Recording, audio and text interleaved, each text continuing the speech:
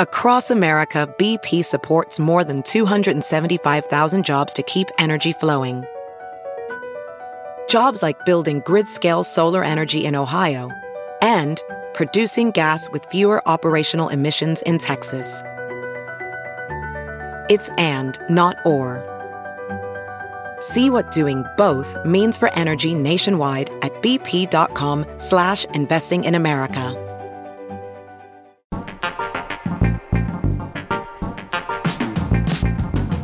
This time, actually, I think things are going to be way smoother on many fronts. I've now successfully removed the second mic that I had that was causing me all sorts of weird confusion. And now I have piped the Ethernet into my, I have a Wi-Fi router in my shed. So no Wi-Fi problems. The peacock and the chickens, I think, are chill right now during this time of day. So we'll see. We'll see how this goes. I'd say cautiously, because these were famous last words, you sound better than last time. Good. Yeah, I feel like, I don't know, things are dialed in now. So it's like a professional. The only thing on my end is the kids will get home from school at some point, and that usually sets Archie off. So, but maybe I won't be talking when that happens. Well, so I between can you and the dog and creaky chairs and chickens and peacocks, you know. So I guess you want me to just kick it off? Yeah, do it. All right. Welcome, everybody, to the Tech Meme Ride Home Experience for June 23rd, 2022. Today is a bit of a variety show, I guess. Brian, you didn't even get me your list of topics, but we're just going to kind of wing it. There's a bunch of stuff that's been going on, obviously, in the news, as often happens. And so I think this will just be a chance for you and I and maybe some folks from the audience to, talk about stuff that's happening. Yeah, we always say, raise your hand and we'll let you ask whatever, bring up any topic. But we really mean it today. What I have a list of, Chris, is like it's a combination of things that I haven't covered because maybe it wasn't enough for a segment, or just things sort of that I wanted to poke at a bit more, which I'm assuming you have as well. But yeah, well, I'm happy with you actually kicking it off if you want. If you got a few things, you and I riffing is usually the best way to just kind of like find stuff to go deep on. All right, I got a real. There was a time when you were the podcast ombudsman. I still feel like I am. I was thinking literally about that yesterday, given this experience you've had with the premium feed. I was like, I'm that guy who still has to call him out on stuff. Well, you're, you're sort of a co-host, kind of. Like well, I know. I'm taking on a little bit more of an insider, role now. But you're the deputy sheriff or something. I don't know, whatever. Sure. But this is ombudsman-like stuff. So I've passed on a bunch of stories about stuff that Meta has been announcing all around its metaverse stuff. Sure. And I'm asking for feedback because I passed on it because my thinking is that no one's really using it. I like to do stories about when products have a new feature or things like that. I try to think, well, is anybody in the audience using this? That's why I've been doing a lot of, with these developer tools things lately. I'm very conscious of like who's in the audience. And my thesis is that as much, and believe me, behind the scenes, Meta is pushing us hard to cover all of these stories, but it's like... Wait. When you say that, what behind the scenes? It's like talking to you specifically or the press? Oh, no. You see sort of in the PR circles and things like that of the stuff that they're pushing and that and you see the headlines go, from The Verge to TechCrunch or whatever. The things that I passed on were there's a new avatars store where you can buy digital clothes for your avatars. I saw that. Super cringe. Yep. A, sounds boring, and B, but who's doing that? Like, because there's that one meta thing. I can't even remember the name of it. That is their big hangout sort of app inside Oculus. I'm still calling it Oculus. And so, unless you're in there, you don't get to do this. Horizons, or is Horizons, it the workplace one? Yes. Okay. Right. Yep. What was the other thing? I can't even remember, but it was something equally boring. And like they rebranded Facebook Pay to Meta Pay, and they were trying to push that a lot. They want you to do it when they trot Zuckerberg out to be the one to do the post, or like is offered for interviews and things like that. And so like the Meta Pay thing is his thing was, oh, this is going to be the wallet for the metaverse and stuff. But again, for whom and when?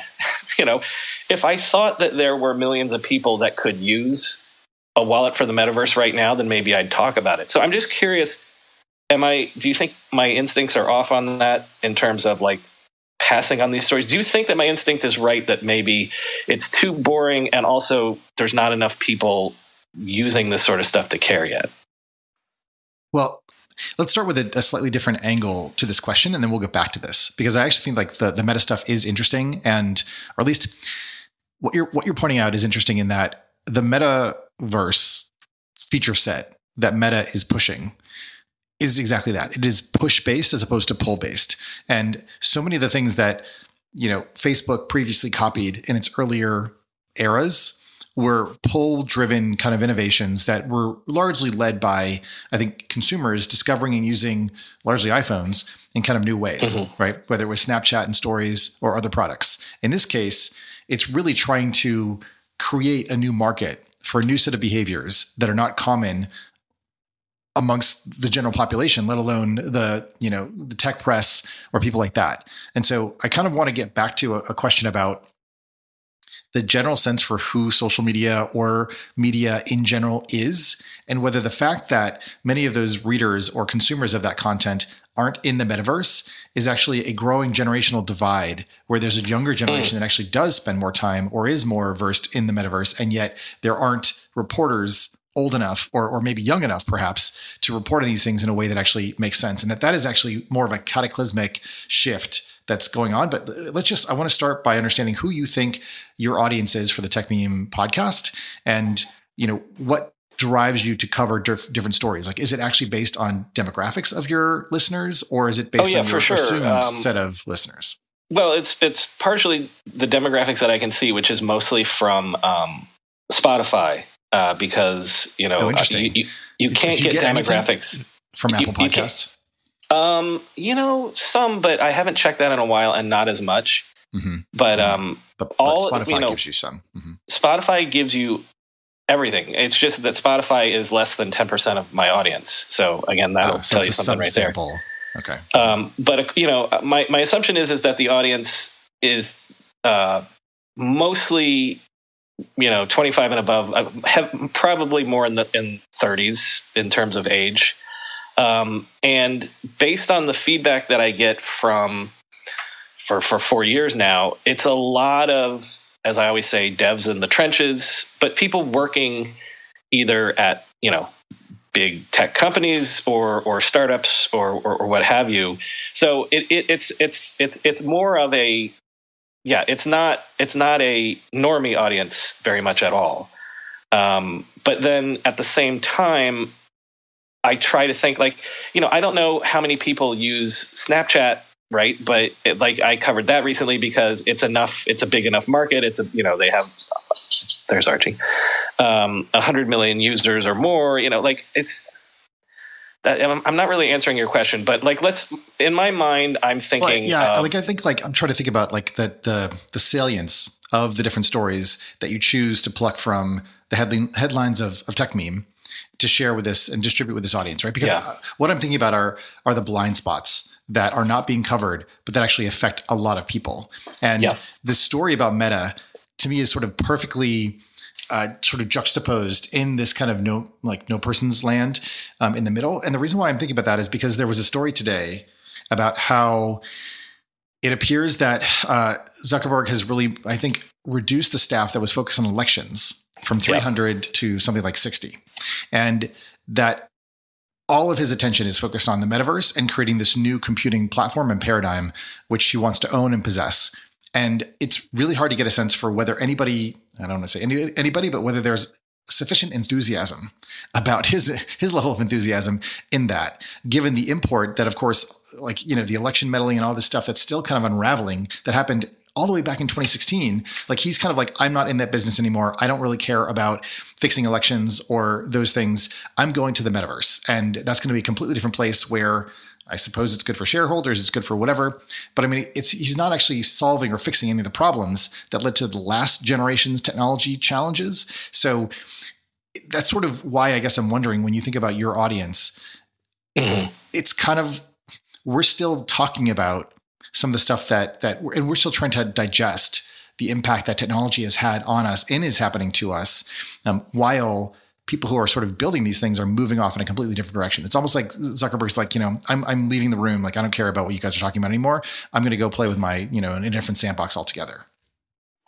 I mean, if there was an exact formula for why I go with certain things and why I don't go with certain things, I can give you that story as a specific example. I saw that this morning and I thought, okay, is there really anything new here? We know that Zuck is all in on the metaverse idea right now, and it felt like the fact that they've taken warm bodies away from the election integrity team is news, but I don't know, the election's still months away. It didn't feel like there was enough new there, and it felt to me like I would be saying again, hey, by the way, Zuck really wants the metaverse to happen, and so I just didn't feel like that there was anything new enough to say there. And so that's just one example, and there's nothing scientific about it. I just was like, but on a different day I might have. Right. So I mean, obviously you're acting as a filter for your audience and what your audience cares about. And so I agree with you that the meta stuff, or the Meta's metaverse stuff, is a big kind of metaverse, if you will. Sorry. Yeah. Yes. Well, wait. So you've stolen that. So now I can't ever use it as a joke in the show. So. Well, in any case, it does raise this question as to whether or not like Facebook used to be so central to so many conversations. And now, as you said, Facebook seems to be trying to push stories into the media to cover the metaverse. And again, people are just kind of like, meh. Like, why is this, like, the store to buy avatar clothes? It's sort of like, okay, like Roblox has that. And a lot of these other platforms have those type of in-app purchases. But one, it doesn't seem like there's a whole lot of people making money there. Or if people are selling virtual clothes, for their Bitmojis and stuff like that, it's not happening at a level where enough people have day-to-day interactions with it that it really kind of feels like it impacts their daily lives, right? Yeah, can I come at this in a different way? Because here's a similar story that I passed on, which is we pretty much know. A lot of times I pass on rumors unless I feel like they're really, and actually TechMeme generally does that too. We see rumors all the time, and then it's debated in the back channels among the editors, like, is that a reliable rumor monger or not? So generally people think that we know what the next sort of headset from Meta will be, the Quest 2 successor, which is internally called Project Cambria. Mm-hmm. And I'm interested in this because, again, I do have a Quest 2, and I'm trying to get enthusiasm for VR, although it still isn't taking for me. But, like, for example, we know that it's going to have 16 cameras, 10 on the headset and 3 on each of the controllers. So having cameras on the controllers is new.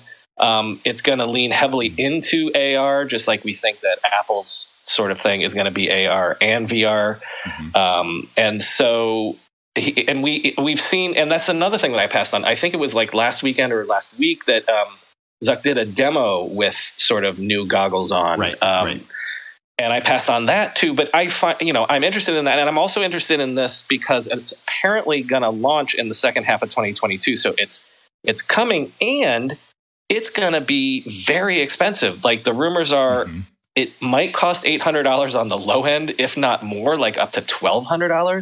So that's interesting to me in terms of, like, again, boy, how much patience is Zuck asking investors to have? But then at the same time, he really does need, the hardware and stuff and the technology to be more of a wow factor. So that's an example of one that I was personally interested in. But again, based on the feedback I've gotten from the audience, not a lot of people have,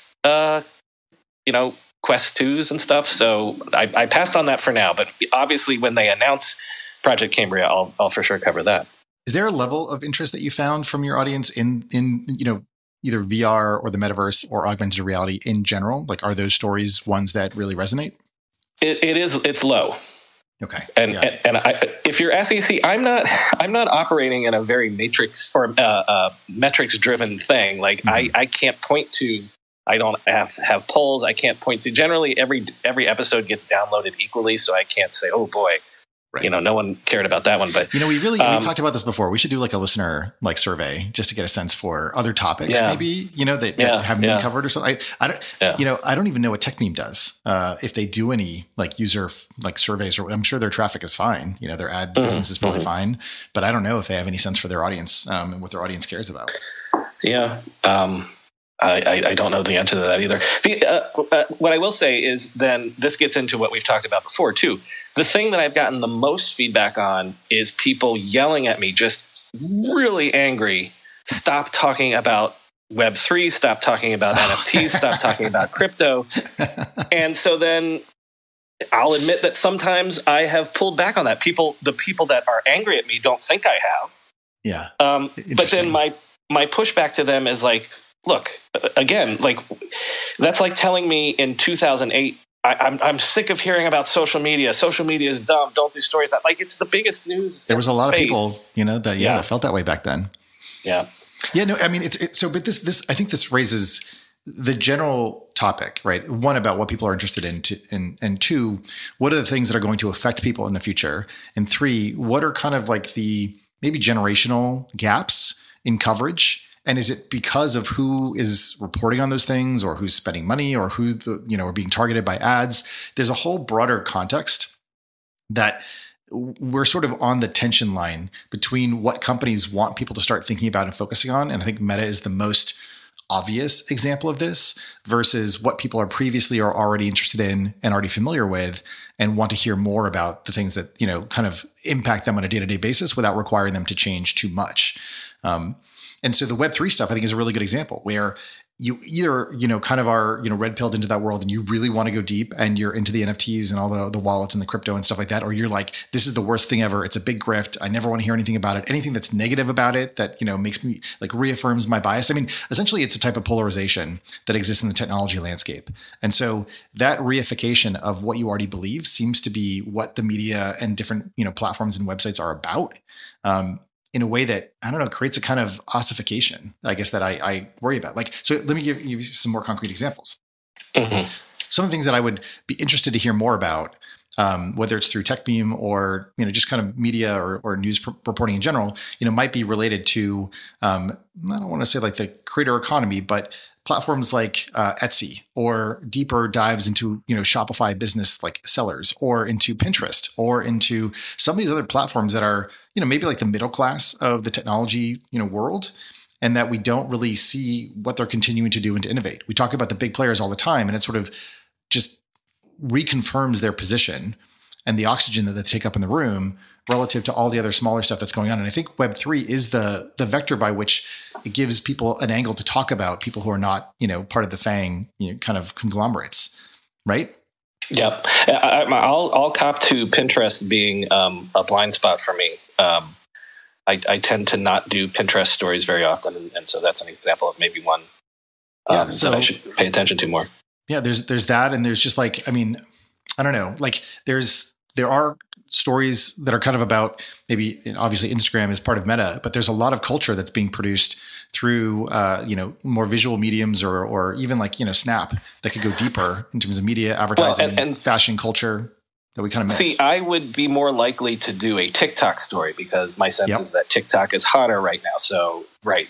Given two equally weighted stories about new features on TikTok or Instagram, I'd be more likely to do a TikTok thing. Hey, real quick, Evan, I saw you raise your hand earlier and you took it down. If you want to come up, you're welcome to come up.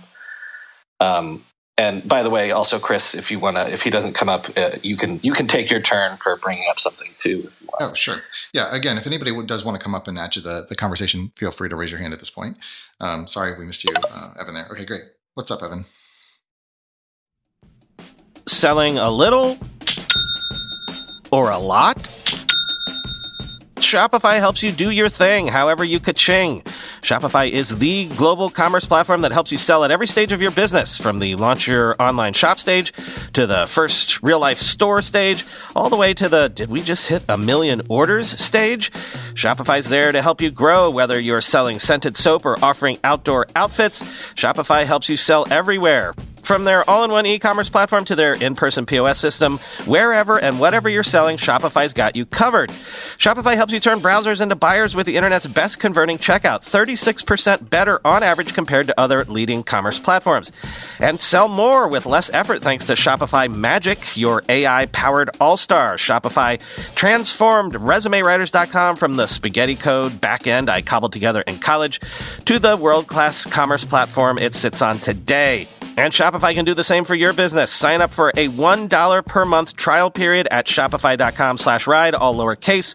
Go to shopify.com/ride now to grow your business, no matter what stage you're in. Shopify.com/ride.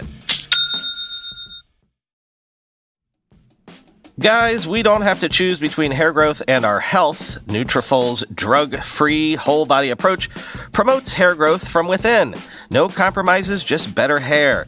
Nutrafol is the #1 dermatologist-recommended hair growth supplement brand with over 1 million people seeing thicker, stronger, faster-growing hair with less shedding. With Nutrafol, building a hair growth routine is simple. Purchase online, no prescription or doctor's visits required. Free shipping and automated deliveries ensure you'll never miss a day. See results in 3 to 6 months. While many supplements rely solely on ingredient studies, Nutrafol clinically tests final formulations to ensure their efficacy. In a clinical study, 84% of men showed improvement in their hair after 6 months taking Nutrafol's men's hair growth supplements.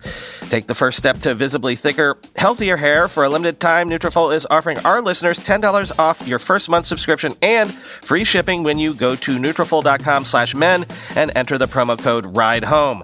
Find out why over 4,500 healthcare professionals and hairstylists recommend Nutrafol for healthier hair. Nutrafol.com/men, spelled Nutrafol.com/men, and enter promo code RIDEHOME.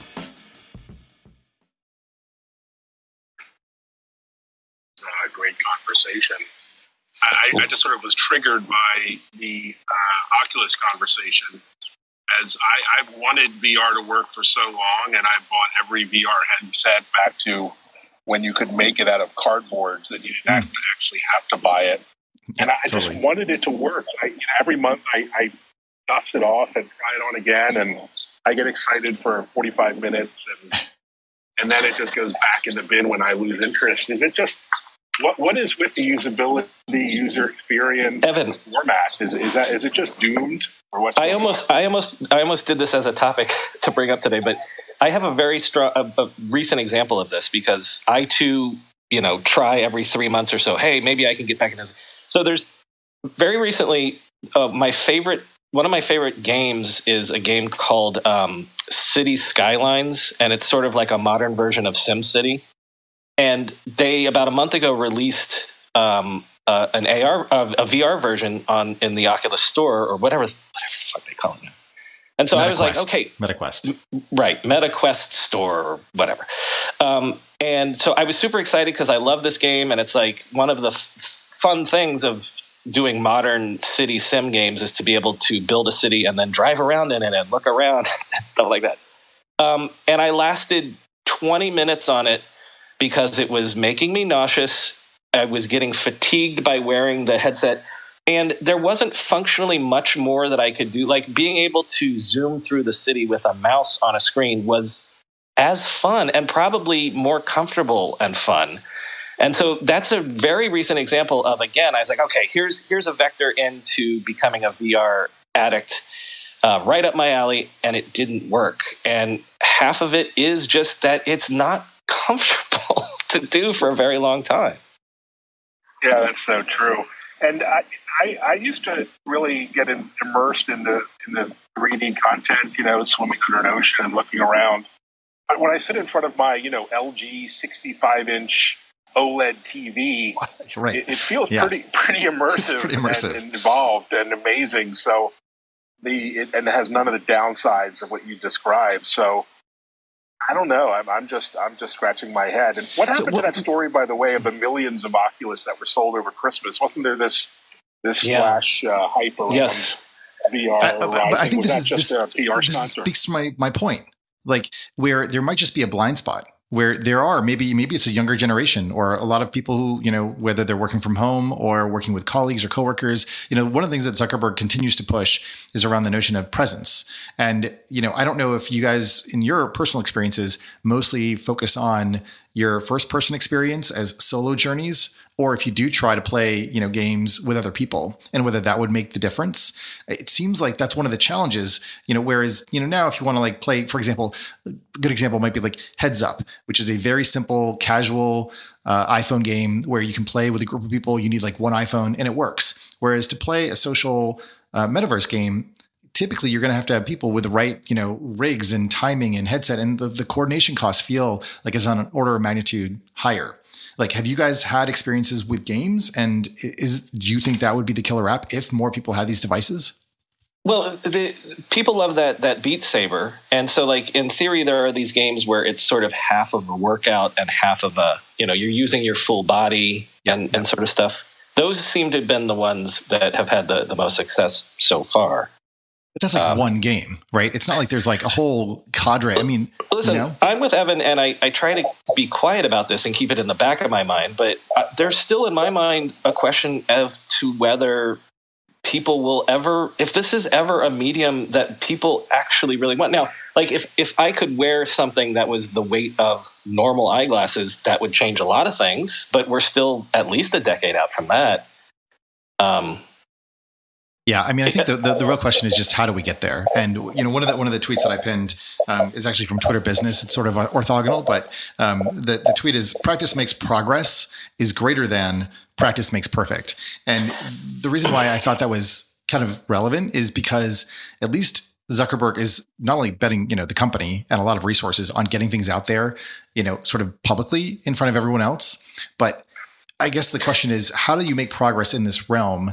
Apple is obviously doing everything privately and secretly, whereas Meta is putting it all out there for people to try and to experiment, and is doing kind of more the Microsoft approach to developing this new platform. Two observations, and I feel like I've touched on this before, but number one, when you are in VR, you have to do it by yourself. Now, in theory, like I've played ping pong and mini golf with my friends across the country or whatever, but I've said before, like, the kids and I will sit down and game together on the TV. But when I put the headset on Max, like I can't help him because I can't see. It's not right. It's you can't not actually point things out thing to him. Yeah, in your house to do right. Like you have to have a level of expertise already, right?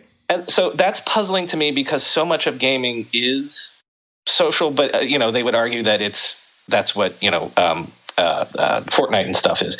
And the second point that I would make, and I hesitate to make this point because I don't want to gross people out, but the thing that it's been the most in VR, the thing that is the most impressive, imagine where you're going. Go ahead. Is porn. Yeah. Mm-hmm. And yet there's not a lot of VR porn out there. Mm. And so, there's that old saw that like porn has been the driver for mass adoption of technologies going back to, the VCR and things like that. And so I'm confused, like Evan said, like we assume that the install base for the Quest is like maybe above 10 million. There should be more VR porn out there because once you see VR porn, it's the best porn you've ever seen. So I don't know, like I'm confused by all of the ways. It's really the hand tracking that's missing with the VR porn. You really need to see. Well, it's yeah. Anyway, let's not go too deep into this. But in all seriousness, just anecdotally, I know we all have our own stories. You mentioned your son. My son is 17. He actually just sold his PlayStation, but he's been a gamer on PlayStation for 10 years and has had the VR headset the entire decade on the PlayStation, which is an optional add-on. Never used it. And I tried to understand why. Wow. None of the other kids used it. I think even Sony discontinued the VR add-on. Well, there's a new one coming. A new one coming that no one will use either. So I don't know. Yeah. Are the kids really embracing this? At least I haven't seen it. I mean, I would have expected. And I think this also just also gets to my I don't know, curiosity, inquisition around, what Zuckerberg is exposed to and is seeing, and the confirmation bias of being on Meta's campus and running meetings ostensibly through VR and believing that this is somehow superior and, really drinking your own Kool-Aid. And like, I wonder if this is going to be sort of a generational sort of, mistake on his part, where he's so surrounded by, I don't want to say sycophants, but like people that sort of reinforce his perspective. I mean, he's, with Cheryl gone and with Shrep leaving, who is the CTO, a lot of the sort of maybe checks on Zuckerberg's own sort of idiosyncrasies and preferences maybe are leaving the company, such that he now sort of is just fixated on this one thing at the expense of all the rest of the business because of how constrained he feels and sort of hemmed in by Apple's moves and by Google, et cetera. So and not to it's always dangerous to try to psychoanalyze these folks, but again, like, you're one of the richest people in the world. Why are you still doing this? If this is the thing that if he still wants to change the world in a Steve Jobs like way, aside from the fact that he also wants to have his own platform that isn't, beholden to Apple or Google or whatever, like, what if he actually wins? Like, what if he's right? Like, if we were just to play that out, right? But also, what if he's not right? And the only reason we're doing this is to keep him interested and keep him coming into the office every day. I mean, it's a good question. Like, of all the things that he could focus on, he clearly is, bet the farm on this one when he has a lot of other bets that are still working. I mean, there's still a lot of work going on with WhatsApp, with Instagram. Messaging is a huge area. I don't know how much this has to do with I don't even know how you get this thing to be affordable from an international perspective. Most of Facebook's business now is a global concern. And so getting these high-end computing devices to the rest of the world, like the iPhone has been, I think is going to be a real significant challenge, just culturally, like how you make this appropriate. And how many years, almost a full decade of smartphones, people trying to push smartphones. Smartphones would be the next big thing. The mobile web was the next big thing. And it never was. Until one day it was. So it is one of those things where, what we're waiting on is the perfect iteration of this idea, the perfect product.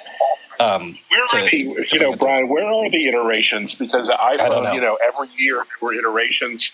I was hoping with Oculus, you'd see like every year a better, faster Oculus until it was perfected the way the iPhone is. And there's been 2 releases, so I don't see how that's in evolution. Theory. We're about to get there, because if Apple's going to be releasing a thing, when Apple enters a market, then everybody's going to do it. You'll eventually see Google try their hand at one.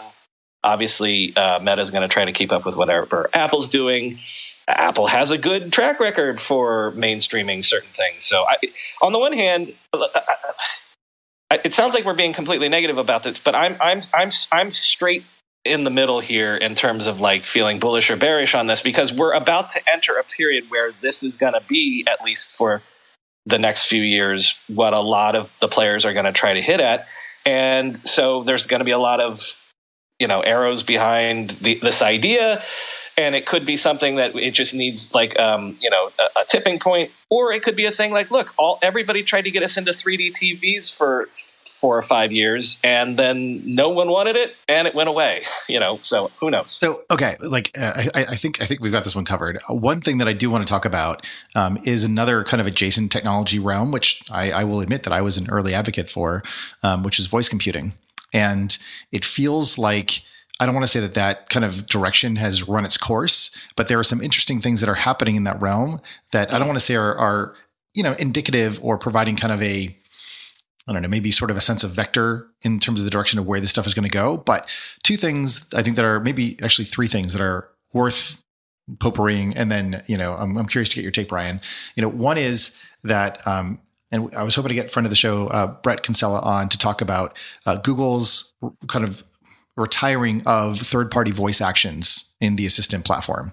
It feels like, ever since I got involved with conversational commerce and voice computing, in the bot era around 2016, this was going to be, at least to me, sort of a very clear way to deploy artificial intelligence in a way that would make computing more accessible to more people, because rather than having to fiddle with icons and apps and all these sort of visual metaphors to try to organize a digital space, you could simply talk to your computer and it would do the thing that you ostensibly wanted it to do. And there are many, many reasons for which that experience kind of never really reached its full potential, which you could argue is kind of happening with a lot of consumer-oriented AI experiences, like the breadth and complexity of the way that we I don't know, kind of create tasks to be done is far more specific and divergent than you might have hoped or expected. I mean, your self-driving car bet, for example, is a good example of how we just haven't really made as significant a progress as we thought we might have because of the billions and billions of edge cases. Like you're just never going to solve it. So one is that, right? So Google moving away from third-party voice actions. So is your overarching? Are you saying that you're now sort of turning bearish on the idea of voice as a computing input, at least for the near term? I'm reflecting on what you guys both said, which is that the 3D space and 3D, graphics, et cetera, as a kind of dedicated computing experience is something that has been promised for a very, very long time. And it may be well the case that we are never going to get to a place where it is the mainstream dominant form of computing, simply because whether it's the job to be done or the form factor or the things that it doesn't really do well makes it limited in its actual usefulness. It's not that the technology hasn't improved or hasn't evolved or isn't useful in very specific domains. It is that it is not a generic computing paradigm the way that a two-dimensional screen with a mouse and a keyboard, which was invented in the late 40s, right? Yeah. Like product market fit happened half a century ago. Like we have not gotten there with goggle-based, computing environments that make sense for the common user. So voice computing, I think, is something that is increasingly accessible and used in some contexts, but it is not the generic. But it hasn't taken over. Purpose, exactly, that you'd expect. A lot of the early proponents, again, including myself, would have thought it would have turned into, even though it's somewhat more accessible. I always like to joke that, we're talking about VR and everybody's trying to make Snow Crash happen, but also the canonical example is anything that was on Star Trek eventually nerds are going to try to make. And so, right, you think that the end evolutionary step of computer interaction is, well, I guess it's plugging into your brain, but is, Captain Picard saying, computer, do this or do that. And yet I'd point out that even in the 24th century or 23rd century or whatever, Worf was still back there with that weird sort of touch screen sort of like input sort of thing. So, I think that one of the problems is that in the quest for the next big thing, Benedict Evans is a great writer on this all the time, people assume that the next big thing will take over everything. But like Steve Jobs said, there are cars and there are trucks, and it just takes a while to shake out. And there's I don't think there's anything that's ever going to take over. The vast majority of computing is done on smartphones now, and yet there's still laptops and desktops and whatnot. Yeah, and differentiate between enterprise and business use cases and the consumer. A lot of what you're describing, even VR, there are tons of interesting and real business use cases and training and other kinds of learning that companies are very successful in now. And with voice and NLP, you can't call a call center, contact center without a bot of some kind these days. Exactly, right. And in some ways, that was the original, product market fit. And a lot of people, I will say, told me, back in the early days of bots and voice assistants that customer service was going to be the place where this was largely deployed and successful. And I just felt that was so boring and uninteresting relative to what, you could do with kind of a personal voice assistant that knew things about you. And I mean, I started a whole, company based on this concept. And it turns out that it was right from the beginning. It's almost like maybe the point that I'm trying to make is that a lot of these technologies sort of found their product market fit a long, long time ago, and that new and divergent product opportunities kind of comes along generationally, and that if you are able to be like a really good, I don't know, the metaphor that I'm imagining is a surfer kind of riding the wave of generational change and shift, that it creates new opportunities because there has been a reset in expectations and norms. So Snapchat is a really good example where there was a move away from the public sharing on social networks and social media of kind of Web 2.0 to more private directed sharing, where the camera became a means of communication as opposed to a means of just capturing and expressing. That was a big shift. Web 3 and Web 2 is interesting. Web 3 is interesting because it changes. Like if you want to get ahead today in building a startup, it's really, really hard to imagine how you're going to do that unless you change the underlying paradigm and sort of start over. And so Web3 kind of provides that by changing the nature of the economic competition that's occurring. So when again, coming back to voice computing, the shift away from third-party voice actions, because discovery was just too hard and promotion was too hard, is interesting. And then I think like what Amazon showed today, and I pinned the tweet about using their voice assistant, which I won't say because I have one in the room, to imitate your grandmother's voice, your deceased grandmother's voice, to read a story, is an example of AI being used in this consumer domain that I think is interesting and also creepy, and also probably the subject of some Black Mirror episode, but is an example of how another generation is going to come up and use that to synthesize personalities of people. Mm-hmm. I did the story also about in real time changing somebody's accent. In real time, we already have real time translation. Google has demoed that with various AR things, like so that in real time, like that is from Star Trek, the Universal Translator, where in real time someone can be talking and you can hear your native language theoretically come in. I had, Chris, in my notes almost the inverse of what you're saying. Are we approaching an AI tipping point? Are we reaching the point now where this stuff is becoming mainstreamed, like the DALL-E stuff that we talked about last week and things like that? So you just brought Chris up, and it's based on his bio. It looked like he might have. Yeah, Chris Hupp. Do you want to introduce yourself and just and share your thoughts? Yeah, I can't stay long because I got an interview in a little bit, but I basically have worked at the intersection of like middleware systems integration, feature set building, eye tracking, gestures, emotion detection, all of those kinds of things. Is that a bigger or smaller company, or smaller? Okay. And I'm based in your area, by the way. So I'm in Oakland too. Oh, right on. And also like on the other side of like, it's confusing when you're talking to larger companies because they're like, how do you do all of that? But it's a small like R&D lab studio called FS Studios, who I've been working with for the last 6 years. Cool. And they're amazing. And they basically are just applying gamification to enterprise B2B. So, like Evan was talking about, the use case portion is really to differentiate it. It's really important, but there's a lot of intersection between game engines and like digital twins and perception and ray tracing and all of those kinds of things that apply to like everything, which is hard for different industry people to understand, whether I'm talking to an Accenture person or a Deloitte person, or I'm talking to somebody that does field service, for example, like I think of like Carry R as an example that does that, that's owned by Xerox, and they are really good at selling the value versus like discussing the underlying technology of camera vision and feature sets and machine learning and the data that's entered into it, et cetera. I am probably, how can I say this? I'm really interested in seeing use cases where people don't wait for permission to build it and they just go out and build it. Because it seems like when you're selling this stuff, and I'm on the sales side, if you can't tell, when you're selling this, people don't care what kind of technology you can do. They only care about what they need. And one thing, and then B, they may not know what they need, but they do want to remain competitive. And so I kind of wish like there was an organization that focused more on sales and like partnerships, because you've got VR ARA, you've got AWE, you've got AIXR and digital twin consortium and all that kind of stuff. Can you unpack some of those acronyms? I'm sorry. Can I turn my fan off? I mean, because I'm burning up in my apartment talking to you. Sure. I have my fan off too, and I'm hot. So yeah, sorry. I it was more about the acronyms. Yeah, you're good. It's more like the acronyms. Just like I don't actually know what those things are.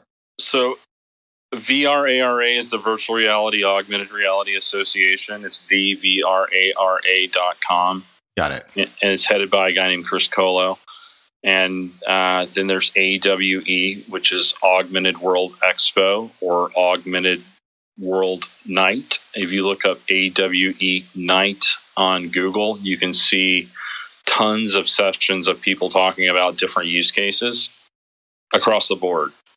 And we just had AWE 2022, which had over 250 exhibitors. Well, when I say we, I mean I attended. Ori Inbar is the guy who heads it, and it was also headed up by Tom Emmerich, who's a friend of mine, used to be a part of that. Now he's focused on Eighth Wall, which does SLAM and Web AR, which is making a lot of these types of applications more accessible because there's nothing to download.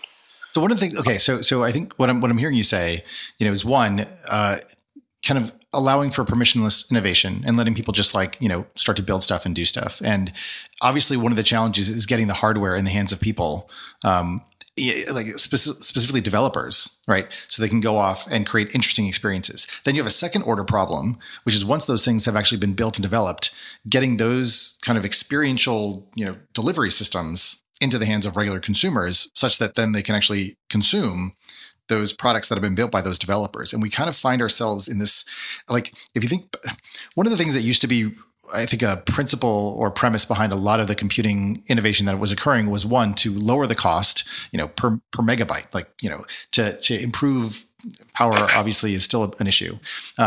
But you could have fairly generic computers and be able to contribute, let's say, or publish to the web. Or, for example, you got a really old shitty phone and still tweet. And so more and more, we've been building up the kind of necessary equipment that you need to run these things. I mean, a lot of what Apple's been doing with their processors lately is, with M2 and so on, is to increase their ability to run AI efficiently, power efficiently on chip, so that more of these experiences are available to consumers in a broader, sense. I mean, this is I think one of the things that is fascinating about this moment. So that sounds like part of it. And it sounds like you're calling for maybe more trade groups or trade organizations to be able to promote more of these use cases to more. Well, I'm saying that there needs to be, and I'm considering on how to do this myself personally, but there needs to be a group around how do you tell a story. And because a lot of people just want to stick the key in the car and go. And that's what's needed, I think, desperately on the consumer side of things. Because as soon as you start talking about technology, this and that, people's eyeballs roll when you're in the consumer space. I mean, in terms of boredom? In terms of they don't, pardon my French, they don't give a shit how the technology works. Yeah. But on the other side of things, there are places like Qualcomm Spaces that have just opened up. And I think that's been pretty warmly received. I mean, they've got, for enterprise side of things, they've got ROS and Unity platform for robotics. They've got VR gaming. This is multiplayer, and it was a lot of this was invented or brought about so developers would have an open platform to submit their work, and that's what they're encouraging. As far as getting it into the hands of regular consumers, I mean, the Quest device is, they're selling it for $300, but it costs more to make it, right?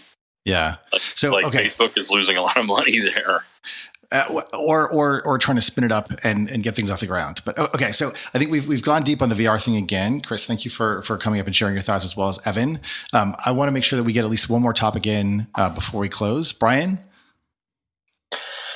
I got two more that I made notes of. This is another example of something that I passed on, but rumor, I don't talk a lot about Kindle because, again, I'm trying to make a judgment call. Are people excited about new Kindle things? But let's see if this pans out. The rumors are that we might get the first interesting new Kindle in a while, because remember how I told you I got that Remarkable tablet that I use to take notes on? Explain a little bit about that, because the Remarkable is, as the name implies, it is remarkable in a way that actually is quite delightful. It's basically a thinner Kindle and larger. It's the size of a regular piece of paper, and it's e-ink, and it's got a pen, and I take all my notes on it. And I send Chris, when Chris and I talk about certain stories, I send PDFs. Chris little PDFs from where I've marked up. I've highlighted things. I write notes in the margin or whatever.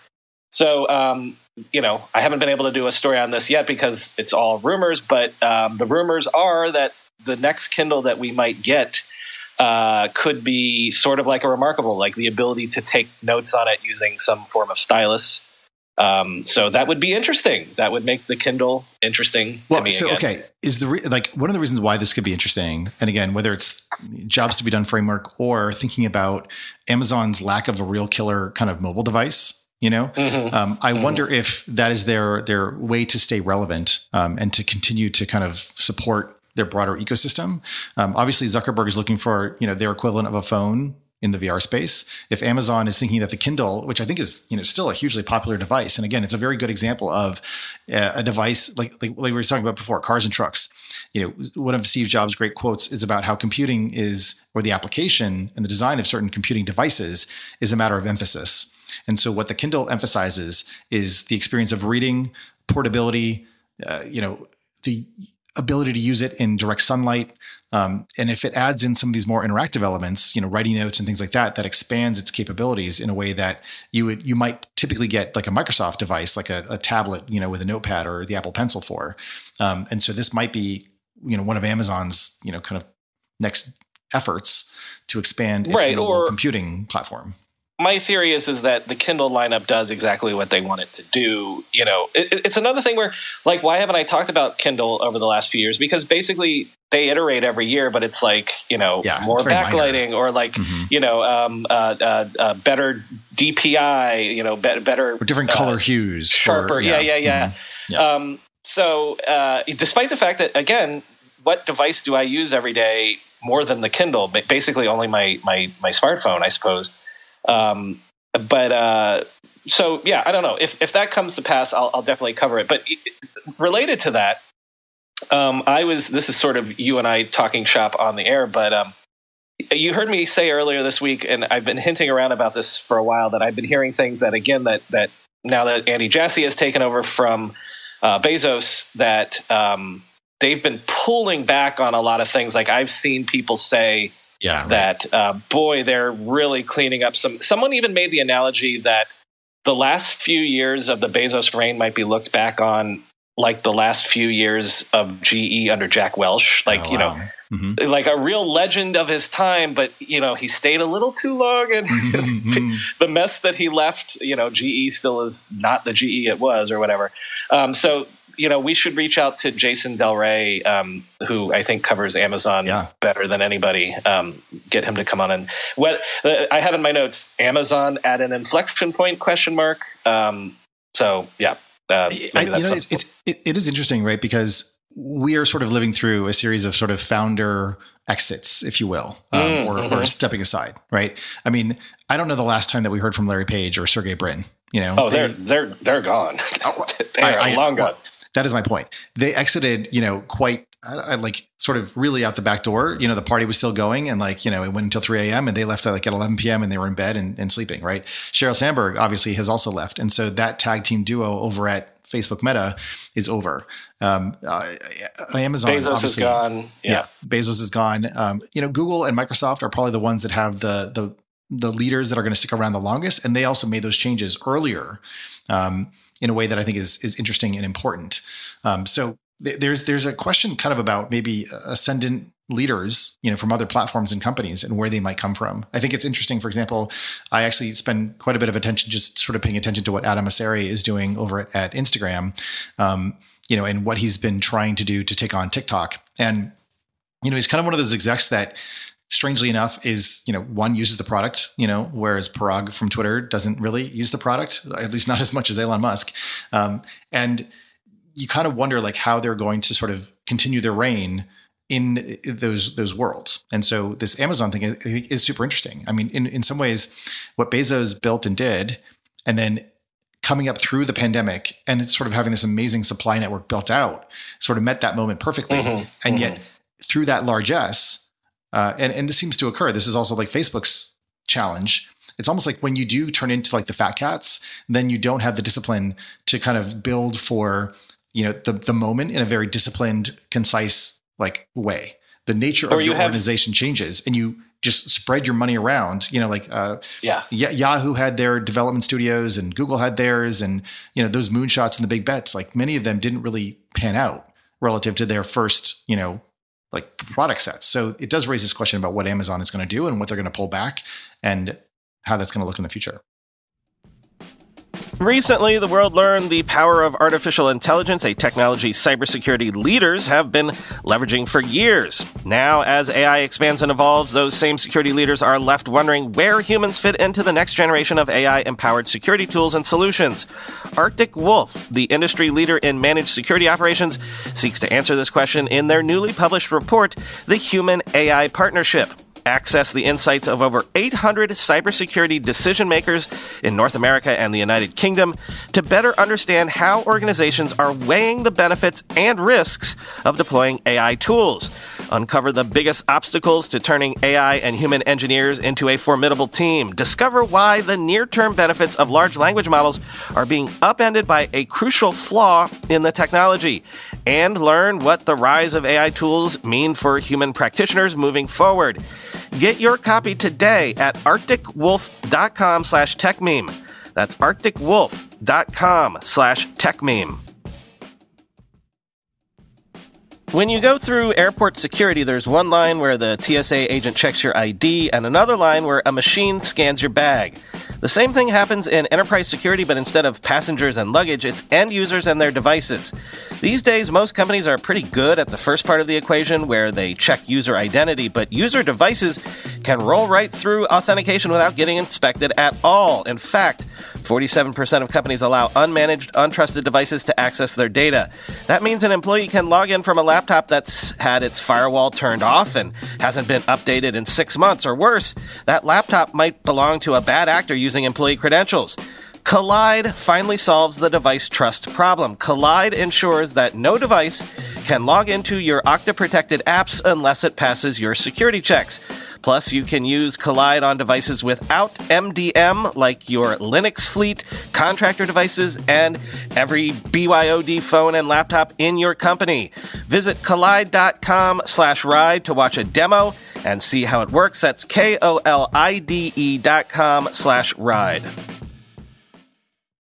Hey, this is neither here nor there, but again, I feel like I'm just pulling out my notebook and I've got one more for you, but go for it. I'm trying a stand-up set. Yeah, this is real quick because you're not going to have an answer for it. But do you find it interesting that there's no face of TikTok? Yes. And the question, I suppose, is whether one, that is intentional, or two, if it's cultural. Probably both. Yeah. Yeah. And cultural, I hadn't thought of. Yeah. Yeah, because I listened to a bunch of reporting about TikTok and about its business model, or roughly speaking, and about its founder. And its founder is I don't want to speak incorrectly, but I believe he's sort of Chinese national and has connections to that world. And so ByteDance has a lot more exposure to the Chinese government and economy than a lot of other tech startups, or not even tech startups anymore, just tech companies.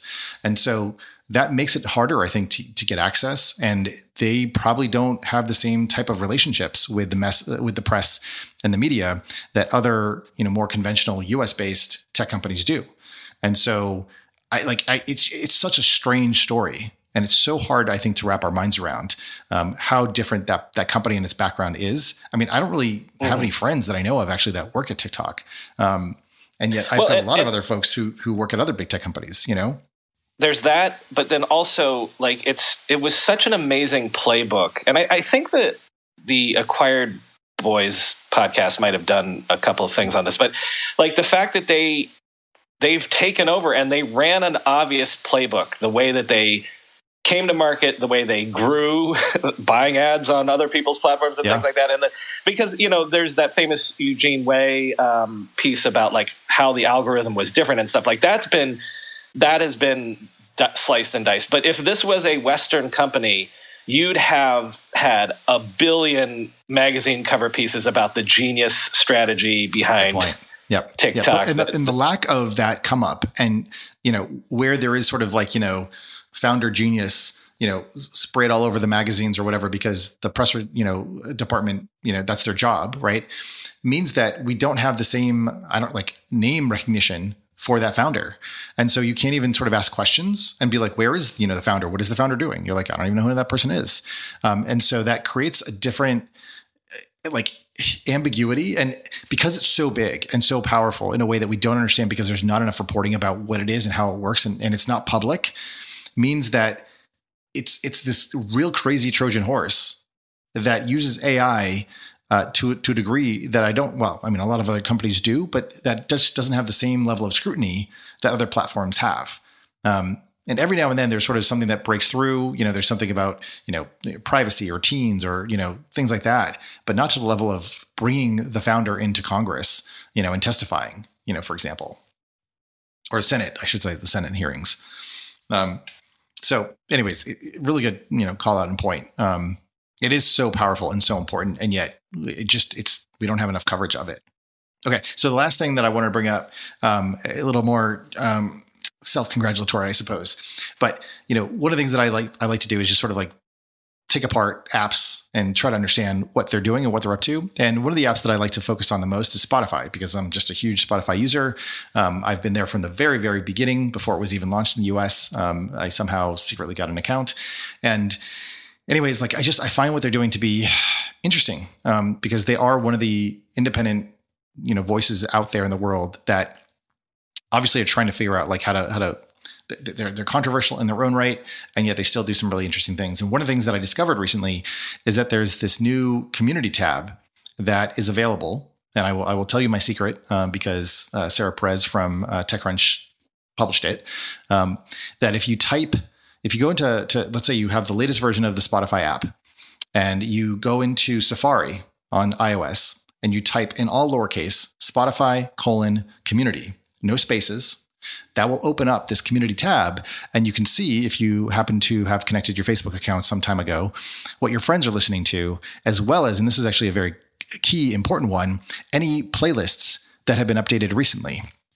And that is actually a really cool feature, because one of the real big benefits and values of Spotify are the shared playlists. And people and brands and companies and all sorts of different individuals publish these playlists, and they're amazing. It's where and how Spotify trains its algorithm and presents you with personalized recommendations like Discover Weekly and things like that. The reason why I think this is also interesting is because it is a layer of social discovery that up until now, Spotify, I think, has largely stayed away from. I mean, yes, there is the sort of Facebook thing, but it hasn't been touched in a very, very long time. But there is a new person with a new role at Spotify that I discovered, I think, by listening to their, they do sort of an investor day, and this person's work was discussed. And this person is their head of freemium or something. Like that's even a thing. But the person who is in charge of their freemium subscriptions is the person, of course, who drives a lot of revenue, because they get people onto the platform to then convert. And so social discovery and social collaboration with joint listening sessions and things like that are going to be a very, very important way for Spotify to continue to grow in an economic fashion, where they don't have to necessarily, pay for or buy ads that are probably decreasingly effective, given all the changes to, app tracking transparency, et cetera. And this also tees up other types of social discovery for podcasts or for audiobooks, which are coming soon, and for another feature, which was just announced today, live concerts and events. So this is a case where you follow a certain set of artists, and now you'll be notified when concerts are coming to town that are around you and related to acts that you follow. And I don't know, but I have a hunch that Spotify may launch their own ticketing brand at some point, where they will sell merch and tickets, essentially to take on Ticketmaster. So that's my big thought. By the way, I'm glad you did that, because those are two stories that, again, I passed on. Oh, you passed on my story. I know. If I didn't read close enough to discover that you were behind it, it felt like, well, that's good. That means that you're not biased in your presentation. That's true, because I would have done it if I had known. If I had known you were behind it. But it's also, now that you explained it to me, I looked at it, skimmed it and was like, oh, more sharing stuff. But I see how it's more, it's a deeper integration. And obviously, if they get into ticketing like that would be, something that I would 100% have done, or will do if they do that. You remember Last FM and Scrobling? I still have an account there. I still, as far as I know, syndicate my listens there. Yeah, I'm maybe I still have an account there too somewhere. Aren't they owned? They're owned by CBS, I think, right? I mean, they're sort of like the what is the company that watches TV or like sees what people watch? Nielsen. I feel like Last FM is sort of like the Nielsen of music. Yeah, possibly. But yeah, so I'm glad you did that because you're right. If I had dug deeper, there's more interesting wrinkles to that than I. If you want to check out the new concerts tab, by the way, you can go to open.spotify.com/concerts, and that's where you'll be able to see this new feature. It's pretty interesting actually to take a look at. Well, thank you, Chris, you're essentially picking up the mistakes. Like you're going through my trash bin and unfolding all the crumpled up pieces of paper. Yeah. Okay, one last thing. This is related back to my, setting up my Mac Studio, and this is the computer for my next decade. What cloud storage provider is your go-to? You're a Dropbox person, aren't you? I am. Yeah. I mean, I've got, stuff in Drive, and I have iCloud now. So actually all of them. Yeah, actually. So, okay. The thing that I was going to tell you is I feel like I have made the decision to go all in on Microsoft. Is it OneDrive? No. Yes. What? Yes. You're going to be getting links. When I send you files, you're going to be getting... Oh, my God. Well, because... Explain yourself. Two things. I still run my other business on a Windows laptop that, the OneDrive integration is there. Like, it automatically backs up your desktop and things like that. And so I get that free terabyte with my Office 365. I see. I've always used iCloud, the 1 terabyte that iCloud. Yeah. No, I pay for 2 terabytes actually, to sync folders and things like that. But I'm also moving over to OneNote, and then in preparation for when I buy the low end MacBook Air, where everything's going to be synced together, I've decided to go with the Microsoft ecosystem because, Chris, again, I'm trying to future-proof. And who do I feel like I can trust to still have this product 20 years from now is Microsoft, right? Yeah. So you don't think you think that Google would actually like get rid of Drive, or they'll just like charge an enormous amount or something? Well, as you know, I am skeptical. I know. It's just like waiting for Google to like raise their rates. And even Apple, I don't know, things that Apple, like I've always thought Apple should go all in on just, gobs of free storage as a sort of lock-in. Especially for photos. I mean, that is one of Google's big drivers. Yeah. Mm-hmm. So the fact that they've never taken that seriously is like, well, I can't trust Apple to if I'm going to, try to future-proof for 20 years. And Dropbox, again, look, I love Dropbox. I've used them since the day they showed up on TechCrunch when Mike Arrington first told me about them all those years ago. Yeah. But I don't want to, in the same way that I extricated all of my book notes from Evernote because I can't depend that Evernote will be, Dropbox is a company in good standing, seems healthy right now, but, I want to future-proof. So that's why I went with Microsoft. It's funny. I do not have a relationship. Well, I mean, implicitly, I think if you touch a computer, you have a relationship with Microsoft, but I basically do not have a relationship with Microsoft. I do not rely on any of their products. Anytime someone sends me a Word doc, I sort of impishly open it in Pages and it, messes up formatting, but I can't bring myself to install any Microsoft products. I still have that. I mean, we talked about it last time, my whole Firefox thing, I should point out that the other reason is that I write the show every day on Word and then bring it up on Word on my phone when I go in to record. So then again, that's essentially I've been using OneDrive all this time. Hey, this is a blind spot for me, and I recognize it, just like we were talking about at the beginning of the show. You reminded me of the point that I wanted to make is what I didn't realize, and again, this is me being naive, but maybe you didn't know this either. You know how your iCloud is sort of like a native sort of it feels like it's integrated completely into your OS's file system. Yeah. Yes. And how Dropbox has had that all these years, and that's why it feels so easy to use because it's just okay. So apparently that's table stakes now because OneDrive does the same thing. Yes. So this is also it's been a big problem, but there behind the scenes, what it seems to be is that one. Apple wants people to move away from kernel extensions, which essentially require the modification of the underlying, operating system and how it functions to do what it does. And obviously that's a huge security risk. And if people are installing products, let's say like Dropbox, that modify the kernel, that can lead to a lot of bad things down the road. Whether it's, Dropbox's fault or someone else's, it just opens up vulnerabilities. Is that what also like Zoom does and kind of people added them for that? Yeah. So similar.